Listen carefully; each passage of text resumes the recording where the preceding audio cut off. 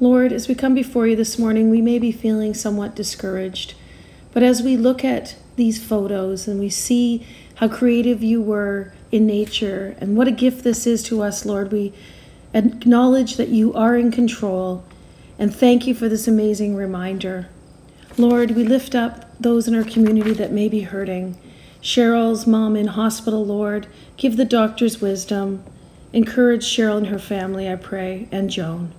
I lift up Rob's daughter, and I thank you for being with her this week. And Lord, as she recovers at home, will she know your presence? Lord, if there are others in our community that we don't know about, we pray for them, Lord, that they will be comforted, they will know you, and we will know how to assist them. In Jesus' name, amen. Scripture this morning is from John 14, 1-7. Do not let your hearts be troubled.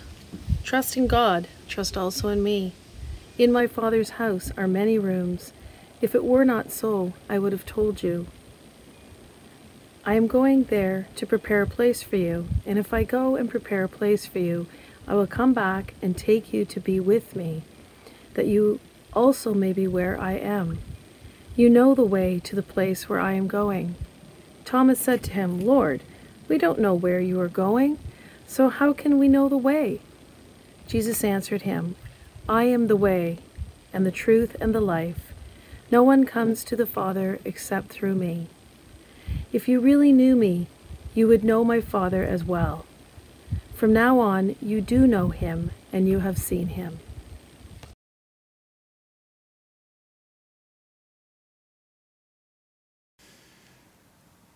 Well, thanks again for joining with us here at Weston Park Baptist Church for our virtual service. We appreciate you tuning in, and we trust that our times together are beneficial for you as you walk your faith journey during these days. So we're looking at the theme of who is Jesus, and we are using the 7 I am statements from the Gospel of John to help focus our way. Last week we looked at the statement, I am the resurrection and the life, which is a very powerful statement, reminding us that in Christ we have life. We have Zoe life, a life which is life with God now and into our future, our great hope. So that's the theme. And today we follow that with the statement, I am the way, the truth, and the life, which is found in the context of the Upper Room Discourse, which is Jesus and his disciples, John chapter 13 through 17. So we want to understand and explore a little bit, what does that mean when Jesus says this well-known verse, we know it well, I am the way, the truth, and the life. So we'll try that, the 6th I am statement of Jesus for us today. So the context here is if you go back to John chapter 13, when Jesus meets with the disciples in the upper room, he makes this statement, little children, I am with you only a little longer. You will look for me. And as I said to the Jews, to the religious establishment, so now I say to you, where I am going, you cannot come. So the context here is Jesus saying to his disciples, I'm going away, but I will return. So it raises the idea of the way. So when Jesus says, I am the way, the context here with his disciples is about a way. I am going away. You won't know where I am, but I will come back. So the idea of the way is raised at the beginning of the chapter in John 13. So, of course, the disciples are upset about this, and of course, they're also upset about Peter and the fact that Jesus said that he will deny him 3 times before the morning time. For the cock crows, you will have denied me 3 times. So the disciples are upset about this. There's a lot going on here. Jesus says he's going away. Their leader, Peter, is going to fail. So they are discouraged. So Jesus begins, and that's the immediate context. Jesus speaking to the troubled hearts of the disciples. So we read, do not let your hearts be troubled. Believe in God, believe also in me. In my Father's house there are many dwelling places. If it were not so, would I have told you that I go to prepare a place for you? So their hearts are troubled, and we can see that that's the case. I mean, they've been with Christ for 3 years. They've been very close with him, traveling with him. 3 years, that's a long time. This band of disciples, a team, going through all of their life for 3 years, and then all of a sudden Jesus says he is going away. So perhaps they are feeling somewhat like orphans here. You know, you've lost your parents, you've lost your leader. That's a deep trouble that they have in their hearts and their minds that Jesus is leaving. So Jesus speaks to that. And we have, as moderns, we also have our struggles. Of course, in this pandemic, we continue to be anxious. So here in Toronto, the numbers are starting to rise again. In the city of Ottawa, the head medic is already saying now that we are entering into a second wave. And so that language is beginning to be used. So that's troubling. That causes our hearts to be anxious. And then, of course, on top of that, we read the news. On the West Coast, there are all these fires that are going on. The Caribbean is full of a number of hurricanes. All of this news causes us to have anxious hearts. So we are concerned perhaps over health, we're concerned over family, our children going back to school, all of these things. So Jesus speaks these words to calm troubled hearts, not just to the immediate disciples, but to us many years later. Do not let your hearts be troubled. Believe in me, believe in the Father, believe in the Holy Spirit. We are with you, we will comfort you, we will walk with you, we will never leave you. That is the word that Jesus begins. And then on top of that, he now says that I will go, but I will return. So we hear verses 3 to 5. And if I go and prepare a place for you, I will come again and will take you to myself, so that where I am, there you may be also. And now note, and you know the way to the place where I am going. Thomas breaks in and says, Lord, we do not know where you're going. How can we know the way? So Jesus says, you know the way I'm going. And then Thomas breaks in, doubting Thomas, and says, hey, we don't have a clue where you're going. We don't know the way. So that's the context for this amazing statement that Jesus says, I am the way, verse 4, and you know the way. Thomas responds, we don't know the way. So the image of the way is brought up. The way is hodos, which is path or is road, and is used in a variety of ways in the culture of the day. One is literally, it's a road that connects towns. The Romans were known for these incredible big block roads that would join city to city. I've walked on some of those roads. They're amazing. Now, usually they are tossing, turning that way right now because of earthquakes over the years, but amazing roads. Or metaphorically, Jesus says also, I am the way. So it can be a way of life. It can be a way of wisdom. It can be a way of truth. These are the ideas behind, in Jesus' day, his listeners' understanding of what the way is. So we hear some of the Old Testament texts. Psalm 16, you show me the path or the way of life. In your presence there is fullness of joy. In your right hand are pleasures forevermore. So the way of life. Proverbs writes, for the wise, the path of life or the way of life leads upwards in order to avoid Sheol below. The path of life, the way of life. Jeremiah says, and to this people you shall say, thus says the Lord, see, I am setting before you the way of life and the way of death. And then finally we look at Isaiah 40, a famous statement, a voice cries out, in the wilderness, prepare the way of the Lord. Make straight in the desert a highway for our God. So a way, when Jesus says, I am the way, means it can be a road joining one place to another, or indeed it can be a way of life, a way of values, a way of our attitudes. So that's the context. And then we come to verse 6, John 14:6. Jesus said to them, I am the way and the truth and the life. No one comes to the Father except through me. I am the way. This is the sixth great I am statement of Jesus in the Gospel of John. I am the way. So we've seen some of the context, a literal road or a way of life, a construct that we use to guide our actions as we make our journey. But as Jesus uses it here, there's two senses. One is that it's a destination. Jesus says, I come from God and I return to God. So if we go back to John 13, verse 3, we hear this. Jesus, knowing that the Father had given all things into his hands, and that he had come from God and was going to God. That's the context. So there's a destination. I am going to God. God is our end of the road that we are traveling. You go out on a journey, we normally have a place we're going to try to get to. I want to get to that place. For Jesus, the destination is God, our presence with God. I am the way, a destination. But the other idea is that it's a route. It is a way to travel. It is the road that we travel on the way. So Jesus is saying, we are going to the Father, but there's also the way, and I am that way. I am the way that leads to the Father. I am the way of relationship with God, and for Christ specifically, it is the way of sacrificial love. It is the way of death and resurrection of what he will do for us. So Jesus says back in John 12, the hour has come for the Son of Man to be glorified. Very truly, I tell you, unless a grain of wheat falls into the earth and dies, it remains just a single grain. But if it dies, it bears much fruit. That's an image, a seed going into the soil, dying, and then giving life. He says, that's the way I am going to live for you and be for you.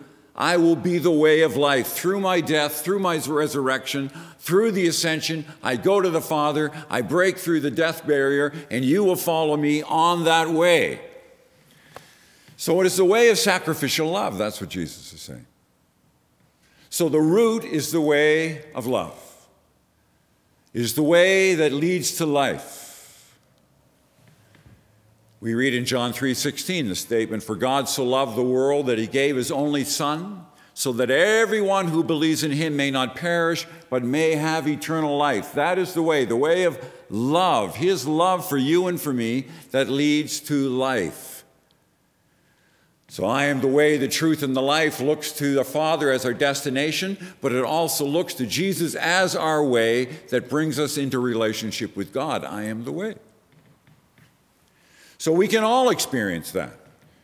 For God so loved the world. Jesus loves everybody everyone, 7.5 billion people on planet Earth.